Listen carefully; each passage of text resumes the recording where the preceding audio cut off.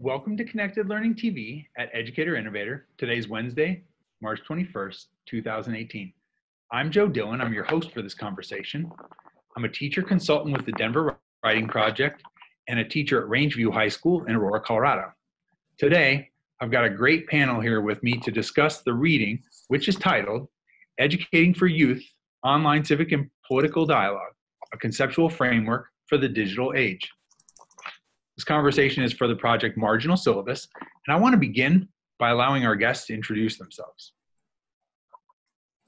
Hi, so my name's Erica Hodgen, and I'm the Associate Director of the Civic Engagement Research Group at UC Riverside, and also a former middle school and high school social studies and English teacher. Hi, everyone. My name is Paul O, and I am a former member of the Western Massachusetts Writing Project. I used to work for the National Writing Project and was involved on the ground in this project in Oakland. And I'm Rami Kalir. I'm an assistant professor of information and learning technologies at the University of Colorado in Denver, and I'm one of the organizers of the Marginal Syllabus project. Thanks, everyone. Yeah, and so a little bit about the Marginal Syllabus project. We endeavor to convene and sustain equity conversations in the margins of texts online using the digital annotation tool Hypothesis. So we'll provide you more details about the project in a little bit, but I want to begin by having the author of this month's piece, Erica, give us a little background about the writing of the article. So Erica, really anything you think is important, I think would-be annotators are often interested in some process notes about the writing of the piece, but also because this is this work is a reflection of your research, you can talk about the research, any background that you think is important for readers to know and understand. Sounds great. And feel free to interrupt me, you all, if you think you want me to go in different directions, or Paul, please feel free to insert thoughts. But I guess I'll start with just kind of giving a little bit of a broader picture of where this study is sort of a small study that came out of a larger body of work that our team was doing and that my colleagues and I were doing out of the Civic Engagement Research Group, or CIRG.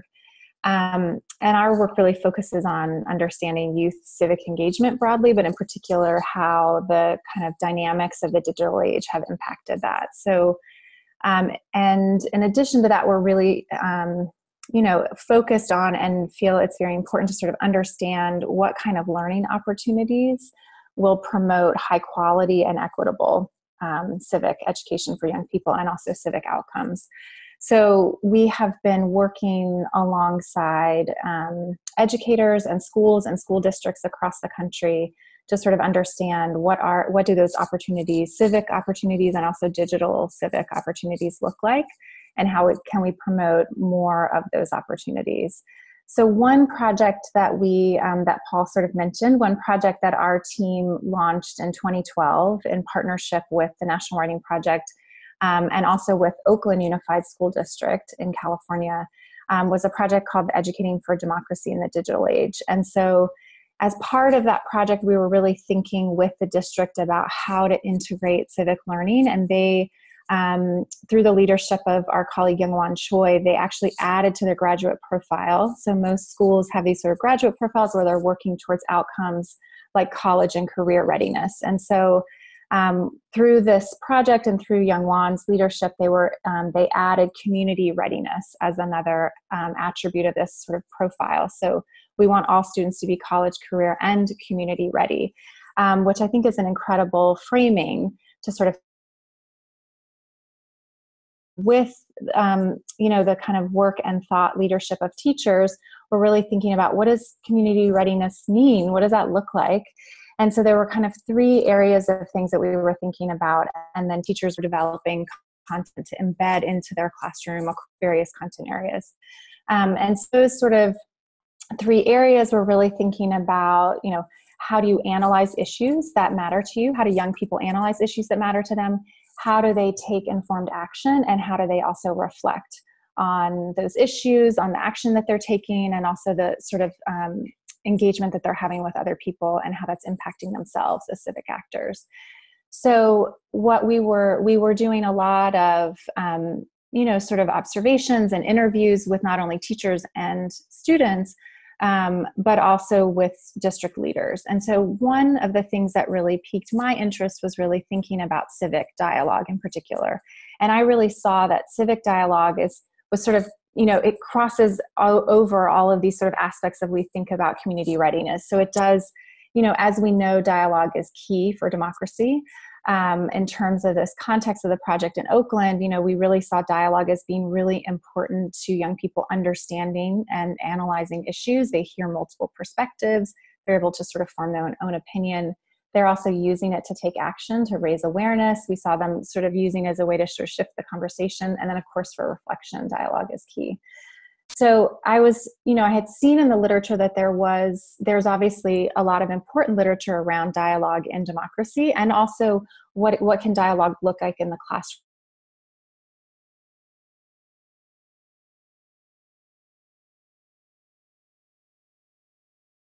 One of those is discussion of current and controversial issues.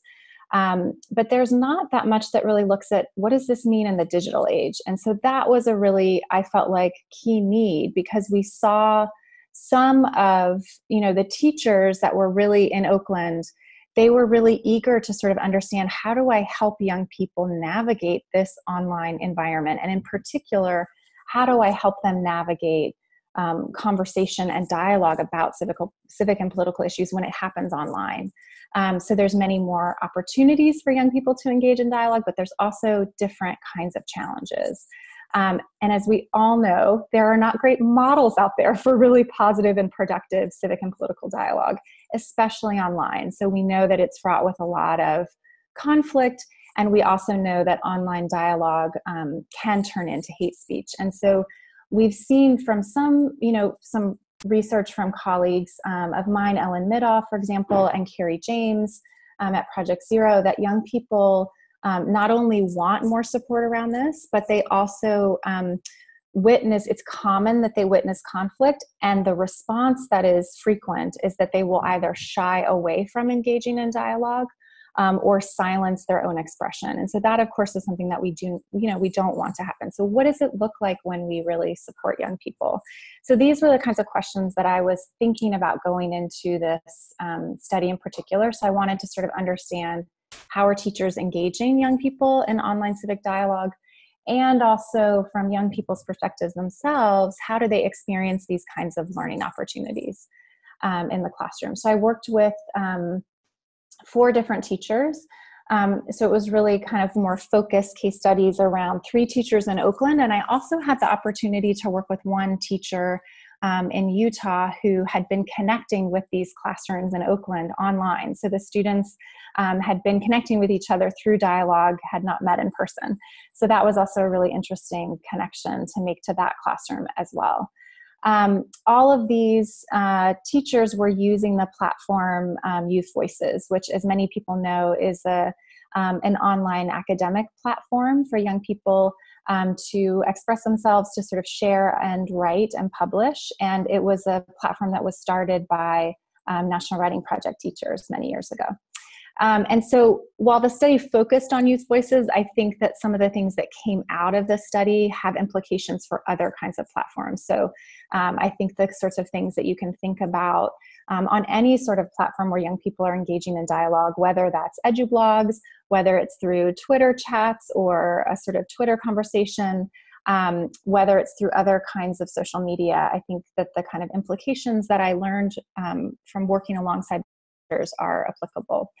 So I guess the big takeaway that I would share, and then I'm excited to hear other people's thoughts. The big takeaway that I would share is that it really is important to think about online civic dialogue as a set of opportunities for young people. It's not just one opportunity, that there really are a number of layers of skills and capacities and sort of knowledge that students need in order to understand how to do that well and to feel empowered to do that. So there were sort of 5 things, sort of 5 scaffolds, you could think about them, that I saw teachers using with young people.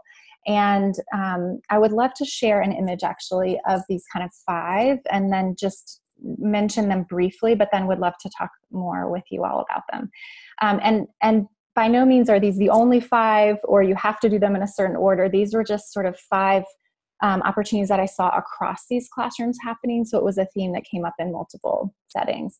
So I'll share this brief image and then I'll sort of talk through these 5. Let's see. Okay, is that working for everyone? Okay, awesome. So for these 5, I think the first one that I would just note that's a really important takeaway is this idea of online civic dialogue.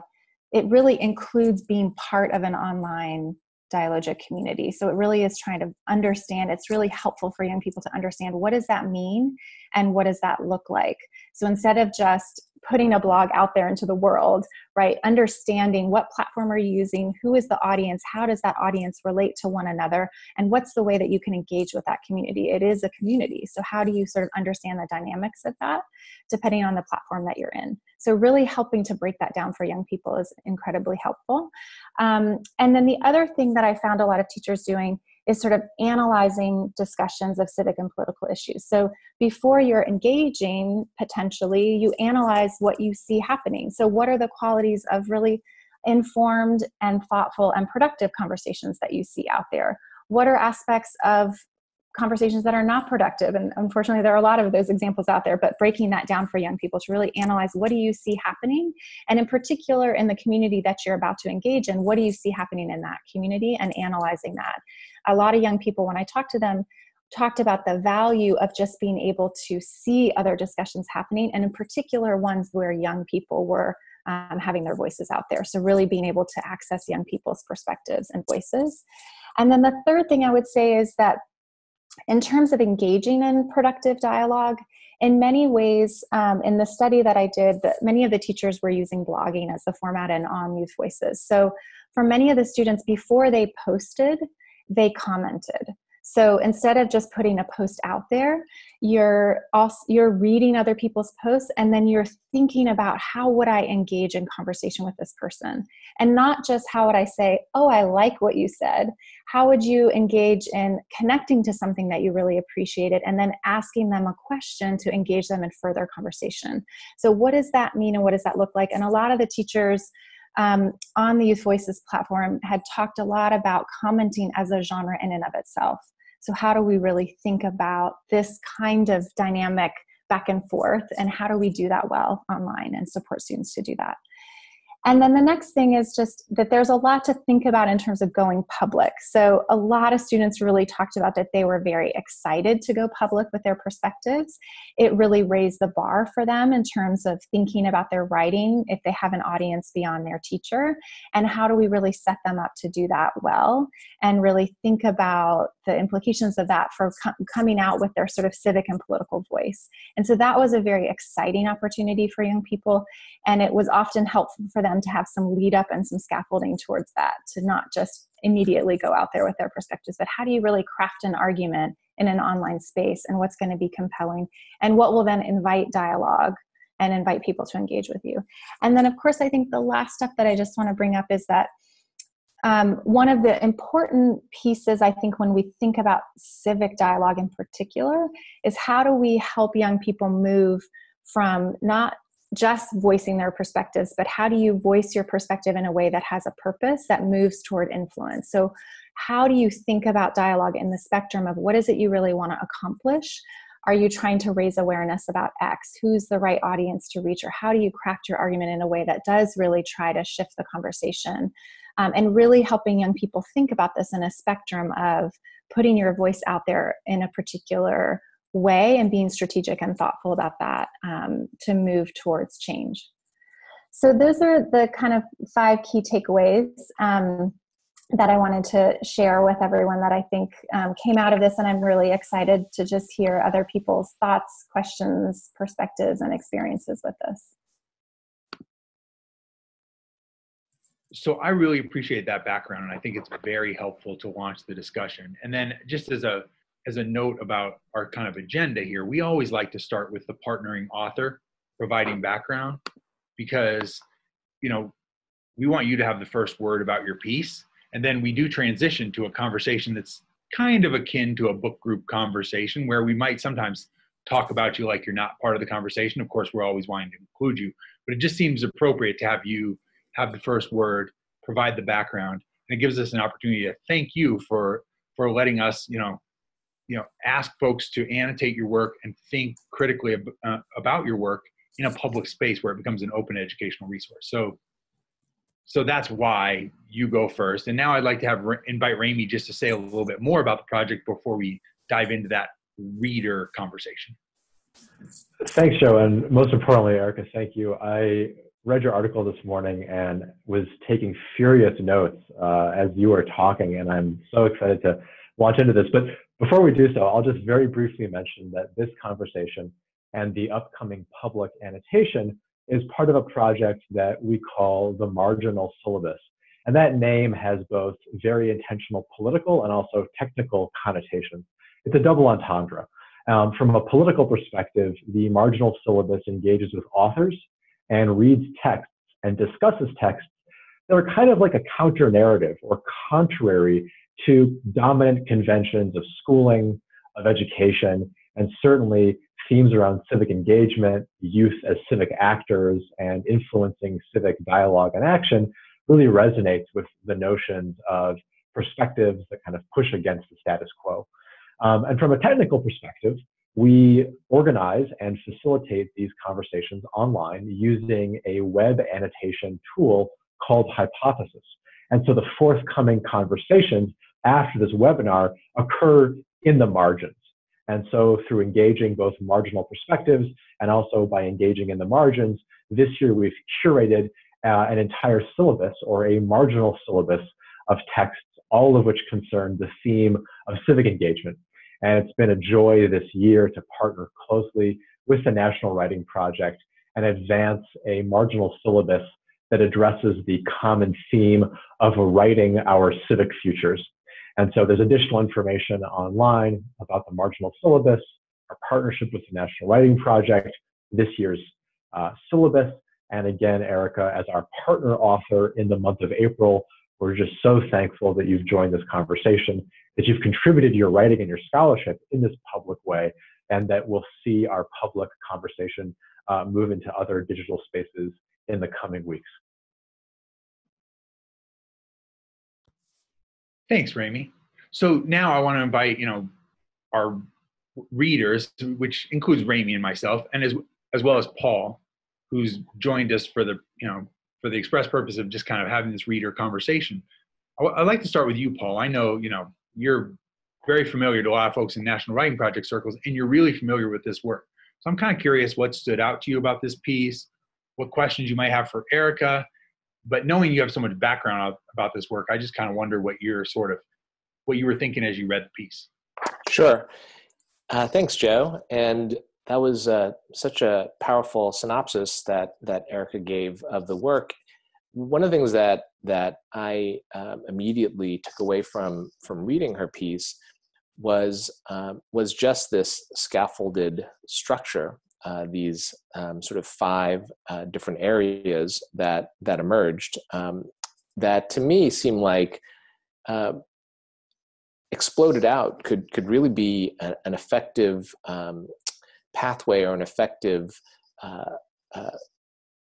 path for a teacher to really get her or his students to a point where they're engaging in an online space. And so I was just really excited to see that structure that emerged out of this piece.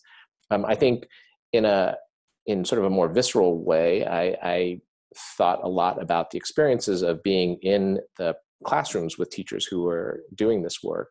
And one area in particular that I thought could really use perhaps an exploding out or more context potentially, or I just think it would be interesting to hear stories related to this particular area, was the idea of becoming part of a dialogic community for young people. Because I think one of the things that struck me that I think Erica, I'm sure, did not have room to include, was this, what was the idea of students' own online identities, and whether they even had those online identities that they brought to the dialogic community. In some ways, it felt like a step prior to even being a part of that dialogic community. It was, what do I understand about online spaces? Where do I interact generally? And what sort of prior knowledge am I bringing into this, more academic space? And so, just as an example, I have this clear memory of working with a young person who, as she was completing her profile on Youth Voices, she basically turned to the teacher and asked, should I lie, as she was completing this profile? And for her, the notion of being truthful about herself in a profile was not a given because of the spaces in which she interacted. And so that was really eye-opening to me in terms of just what is the starting point and what are our assumptions about what young people know and understand and are able to do in online spaces before we even dive into something as complex as engaging in civic and civil discourse. So I think, just to say, this idea of scaffolding, I think, is really important. I think these 5 areas make so much sense and really could be an important foundation for other educators.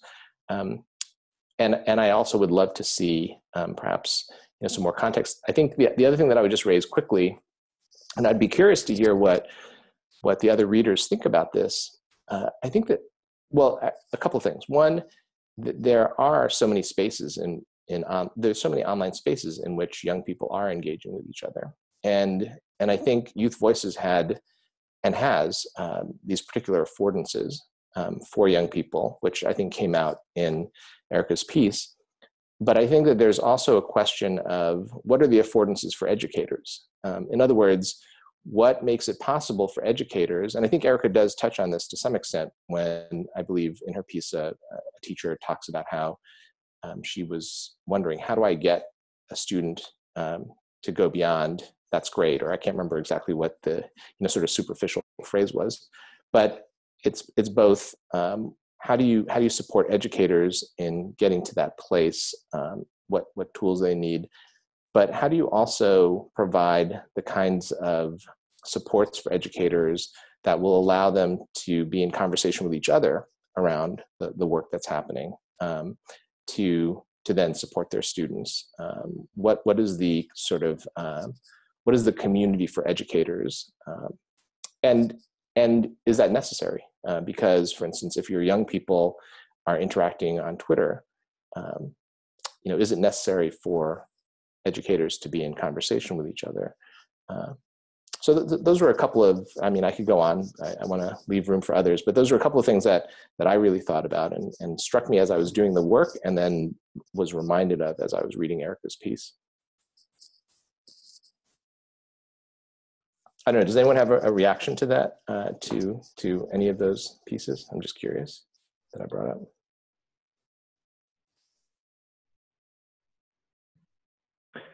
I have a few. I want to perhaps bookmark one for maybe later in this conversation, which kind of makes the jump from youth voice and youth civic action to educators. And so, Paul, since you just mentioned it, and again, let's bookmark it and maybe circle back.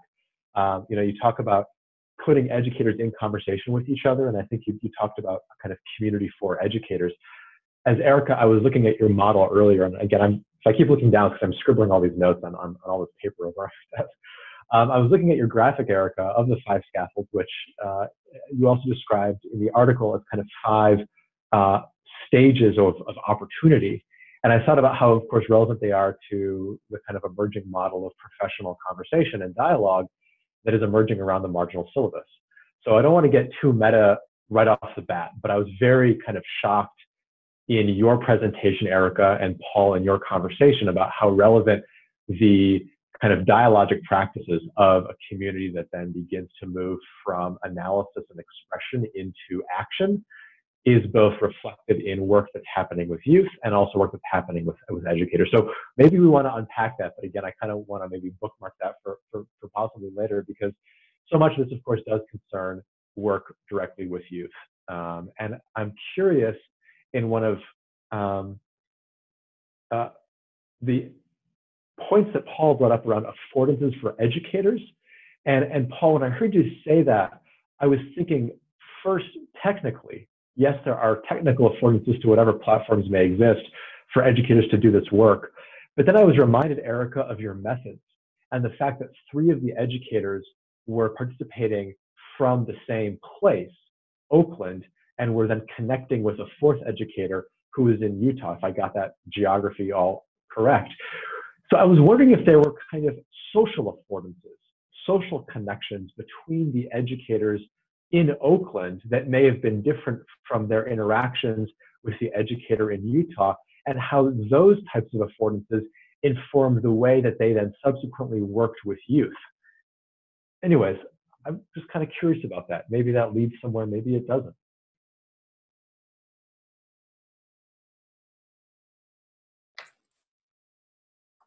I don't want to cut off anyone else, but is it okay to jump in? Okay. Because I'm eager to hear everyone's thoughts. But I think, well, I love this connection to thinking about what does this mean for a community of educators? And also, you know, how do we think about the sort of social affordances that happen for the educators in Oakland versus the teacher who was virtually connecting with them? And I think one thing I would say is that we did find that there are a number of the teachers that were involved in this study, but also other teachers in Oakland who have continued doing this. And I think some of that is their innovation, and they have continued to put a lot of time and effort into this.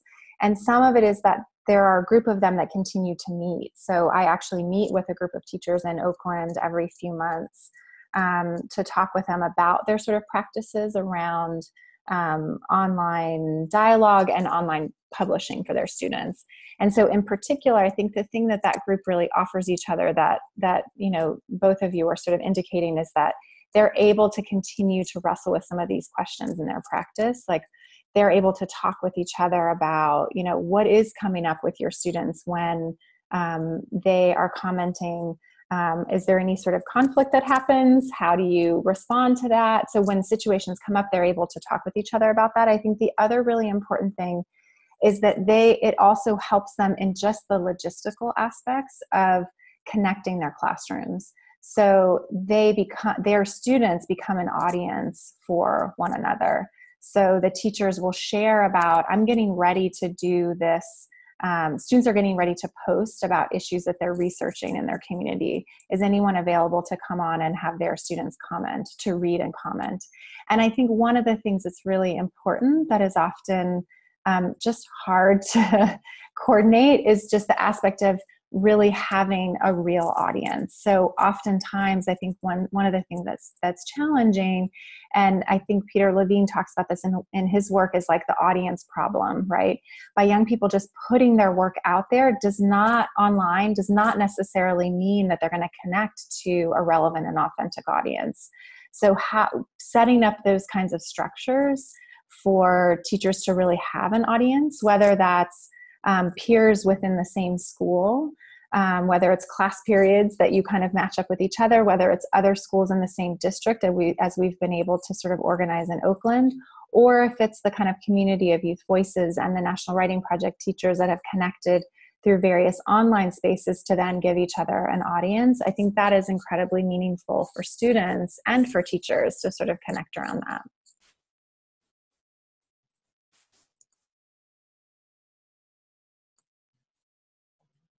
Yeah, I guess I think there's a few things I'm thinking about as I'm hearing you guys, you all share out your thoughts about the pieces. I'm really familiar with the Youth Voices work. And so I have to say, like, the actual reading of the text, I probably impeded me doing a really good job of reading the text, just because I'm familiar with the work. I was kind of surprised, like, I'm even looking for the name Paul Allison in here, but so that the notion that, like, I'm familiar with this work, and I think, like, that will definitely probably inform, like, my annotations, but I'm kind of wondering, a reader who's sort of unfamiliar with Youth Voices, what are the questions they would bring to this. I think I really agree with both Rami and Paul that your introduction is really helpful in terms of laying a conceptual background for folks to then maybe ask questions about a site like Youth Voices and how does it do these things. Because I also know that sometimes the online discourse that can seem overly familiar, if we all know the Youth Voices work and we are all doing, then it can really sound like a siloed conversation about something we're insiders with. And so I just appreciate like your background. And I'm also noticing that, you know, I have questions about the text, but more familiarity with the work. So anywho, that's one of my reflections. One thing I will say, one thing that usually happens in these meetings is people will like hold up their article to show that they've actually like written notes, so they sort of came prepared, and it's sort of proof that you read something, right? And so one of the things I noticed was that I highlighted on the first page that conflict or fears of backlash may also diminish youth engagement. The fear of backlash or conflict would be a reason they might not want to engage in online.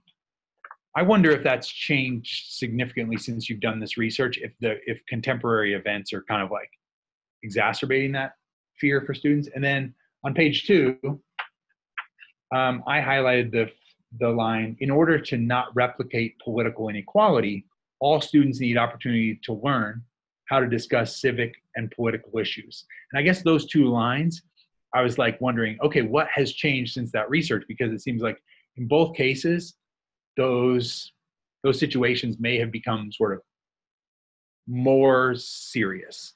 There might be more reluctance to engage in a fractious conversation online, and the equity implications of sitting on the sidelines might be bigger. I wonder what you all think. I'm so glad you brought that up, because I think one thing that, while I think there are many challenges to integrating this kind of work, just in that there's sort of logistical challenges in terms of like access to computers and Wi-Fi and those sorts of things, but there's also challenges in terms of finding time and space to embed this in your, existing curriculum. But I also feel like it's so critical to really think about ways to do this equitably, because I do see how, young people are obviously using digital tools and they're engaging in dialogue online, but are all young people doing it for civic and political purposes in a way that feels very productive and skilled? And we see examples of many young people who are, so I don't mean to say they aren't, but I think we do continually hear, there have been some studies where young people really say that, the kinds of support that they get are really lacking, and that they would, be eager for more of this. And I think that what we often see in research of civic learning is that then those supports are very inequitable. So they often happen outside of classroom spaces, in sort of after school clubs or after school activities that aren't accessible to all young people, or they're happening in sort of higher track classes. And so we then see these sort of inequitable distribution of these opportunities. And then we're sort of replicating this inequality of who feels like their voice can be heard and who feels like they can sort of navigate this sort of system online. And so I think that's a really important issue to bring up. And I on the second point that you were mentioning, I think there has been a recent study that came out of the UCLA Graduate School of Education, where they did a number of they did a number of surveys with teachers across the country, and then also followed up doing some interviews where they talked to teachers about teaching and learning since the 2016 election, and what have been some of the impacts of that. And one of the pieces, there are a number of pieces in this report, but one of the pieces was really focused on dialogue and the kind of increase in hate speech and the increase in dialogue that is really fraught with conflict that teachers have seen in the classroom. And so that has made them, many teachers, more hesitant to sort of bring up these kinds of civic and political issues, even in person, right? So then that tells us like what's happening in online dialogue, I think is also something to really pay attention to. Erica, I really appreciate you saying that. And one of the annotations that I I highlighted it and kind of circled on my reading of your article when I printed it out was the fact that your article carries a date, which I really like. And not just a date of publication, but a literal day of the year, June 27th, 2016, which is really kind of at the beginning of a summer of political and civic dialogue, at least in an American context, that became, and we are increasingly learning, was pretty consequential to the current direction of our democracy. And so I think about, just because of that and having the literal date stamped on this article, as really situating this in a particular historical moment and thinking about the way in which it both reflects advances and understanding of civic dialogue at the time, and as you just mentioned, helps to almost foreshadow some of the outstanding challenges and opportunities that have become so critical since June 27th, 2016. So in any case, I really resonate with what you're saying, and I appreciate that that's an element of the text that we're reading together.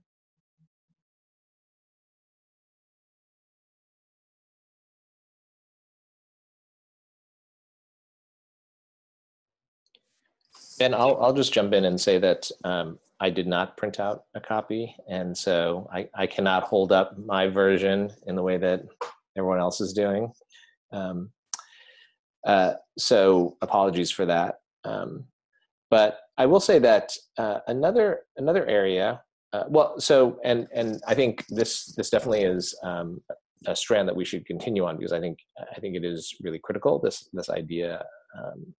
These ideas relate to equity. And so I don't necessarily, I am going to stray from it, but I think we should return to it. But another area in your piece, Erica, that really struck me was this notion of the young people from Oakland, from these classes, interacting with young people in Utah, and just what that meant in terms of just really being able to engage with a group of students who came from a very different, two groups of students generally that came from very different contexts and had very different lived experiences, and how they interacted with one another, and just the implications of that. As an example, I remember, I think as part of this project, and I think you touch upon this, students in Oakland were doing field research, I think, and they were trying to understand aspects of perhaps driving under the influence or the use of alcohol. And students in Utah, as part of a sort of video chat between these two groups, the students in Utah, their response to this field research question was, there's no alcohol in our community. And I think I'm getting the story right. I think it was liquor stores. Or liquor stores, that's right. They were sort of documenting how many liquor stores were in which neighborhoods in Oakland. That's right. Yeah. Right, exactly. Right. And in Utah, they were like liquor stores. Yeah. Right, exactly. And the students in Oakland, you could see visibly how that just, blew their minds. They could not conceive of a place like this, and I think that level of interaction, that level of field research, that expands beyond your own personal context and really incorporates, this really different community. Just really struck me as something that is so critical in terms of just even being able to understand what it is that, for a young person, how to pursue and how to really understand, the question that you're asking, because a lot of this really, and what you're analyzing, because a lot of it depends on context and who you're asking and from where. So I guess I didn't really pose a question there, other than that piece, really struck me, that because of my recollection of how that played out, and how effective that was, I think, for young people to do that sort of field research using this kind of online space and platform. Yeah, and I think an interesting thing to add to that that I've seen not only on Youth Voices, but in working with other teachers that use EduBlogs, is that students will often use their blogs as a way to do research, so that it's a way for them to sort of get comments and responses to something that they want to understand more deeply in other spaces. And we'll also, link to something like a survey, or they might, then connect and interview people. So I think it is a way, it can lead to other ripples of, ways that students can connect with one another, or to be able to sort of understand these issues from various different perspectives. Yeah, and I appreciate a couple of things. I think Paul's comment illustrates how, the connection between these two communities, like it illustrated for the students some utility for the internet beyond a place of just, tough political discourse, right? The notion that there's some utility to this public good that can, that they can tangibly experiment with is awesome. And I really appreciate the community-centered research about how many liquor stores, et cetera, that kind of thing. Just to name one thing that I've noticed on the Youth Voices site that I think is also powerful but really accessible is, in addition to students starting by just commenting on other youth's pieces, is they will also increasingly now, like, students will get on there and say, hey, I'm researching this. Here's my inquiry question. I'm looking for help. And then so a really sort of low stakes way to invite a class to participate is you look for some credible sources that you can share with 1 to 10 students, and you can offer them reading resources with comments about why it's credible. And that notion that, you can help another researcher very quickly. You can think about a place where you're crowdsourcing something. Anyway, I thought that was interesting and related to the research thread.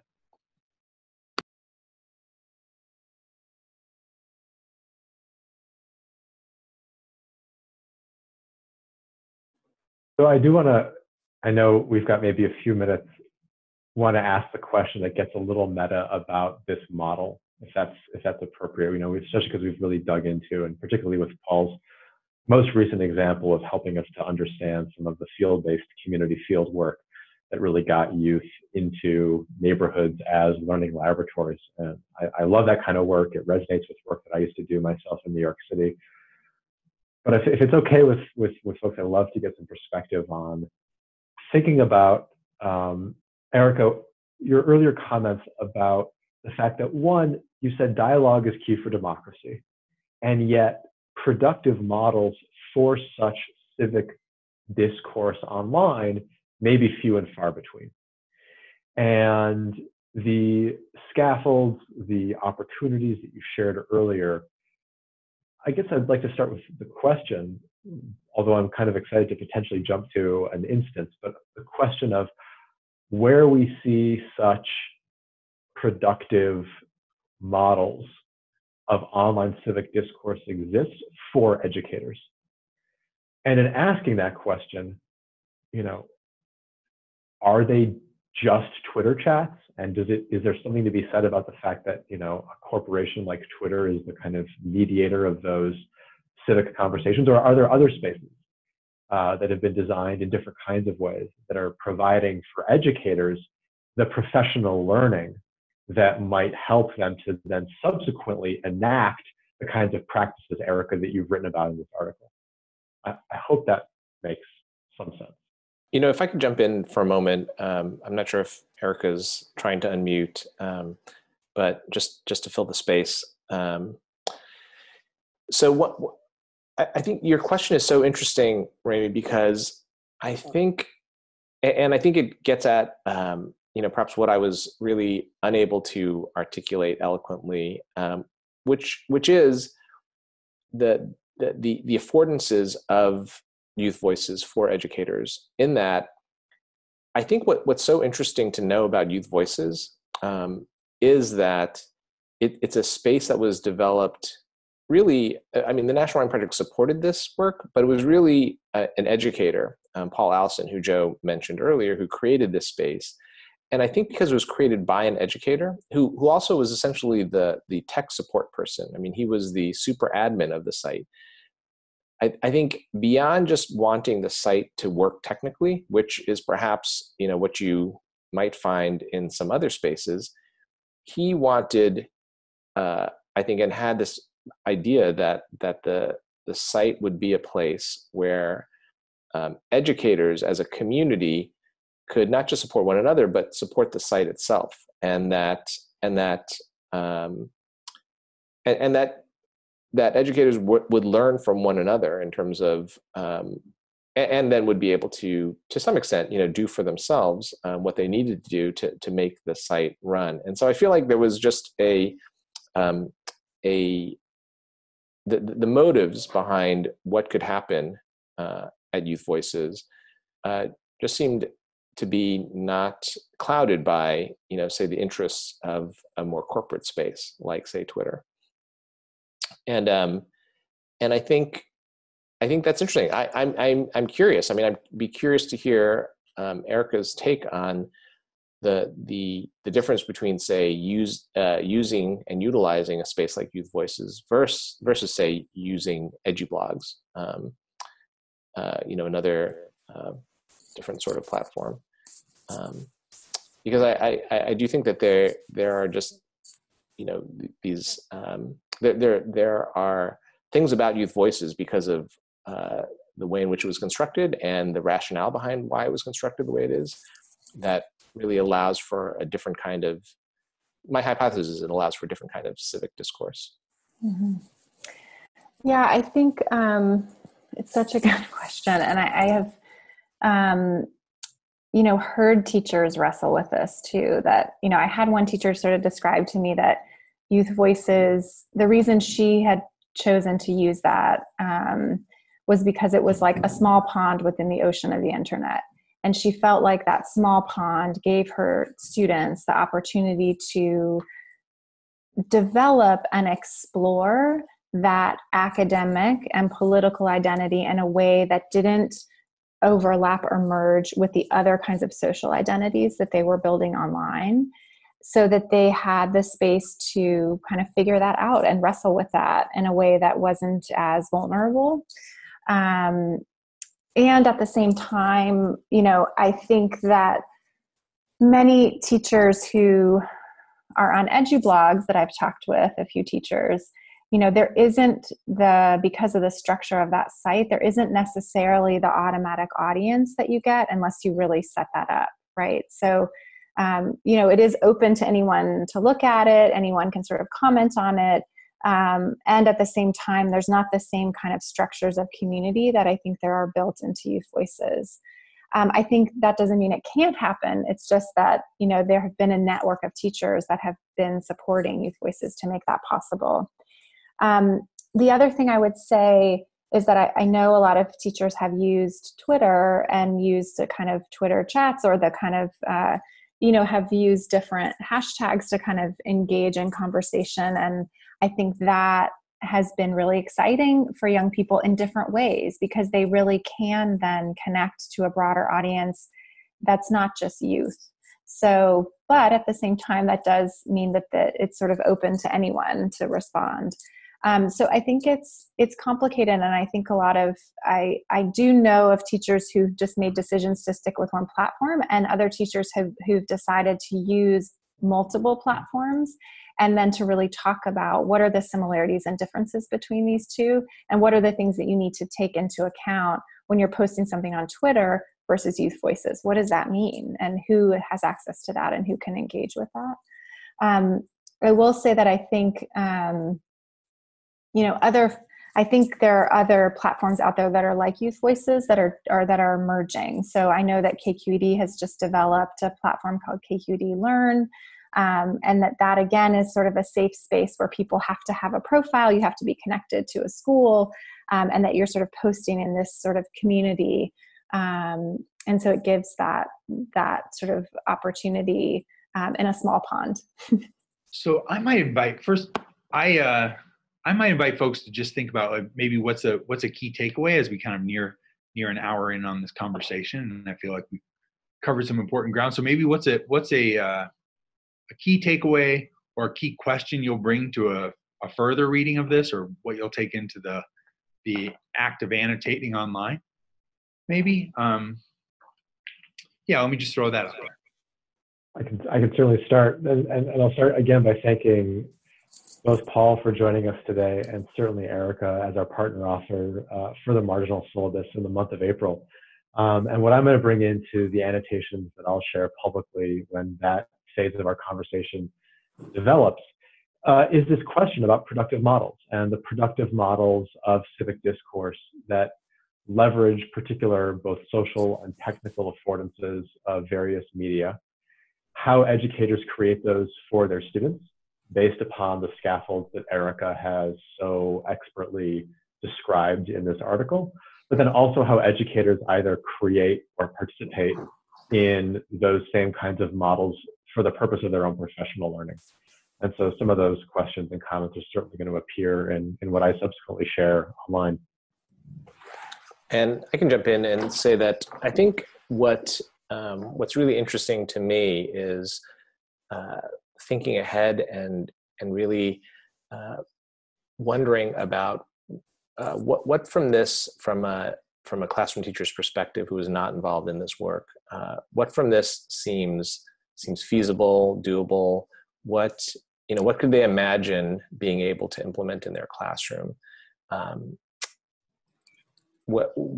How do they see this structure, this model as being workable for them? So I think that sort of concrete level is, I think, where I'll be living in terms of the annotations. Well, I'm happy to share a thought. Well, first of all, it's just so helpful to June 2016 wasn't that long ago, but it feels like a really long time. So it's really wonderful to engage with this piece again with you all and to hear your insights and questions. And it does just, I'm really compelled to sort of read this again, thinking about the current context that we're in and what does that mean for young people and how we support them. And what does that mean for educators and how we also support them and connect them with each other to really think about how to do this. And I love the question of like, how can we continue to think about productive models and ways to really reflect on how we want to build more. Terrific. And I'd like to again offer my thanks to both you, Erica, and you, Paul, for joining us and having this conversation. I really, really look forward to the conversation we'll have in the margins. And I think my last thought is just, I'm always interested in the potential of what might lay in the margins, especially knowing that the Youth Voices community is so supportive. And we also might attract educators to this piece who would be asking questions of such an invitational community. I think that the margins might serve as an interesting pivot point in this month. So I'm looking forward to seeing what happens there.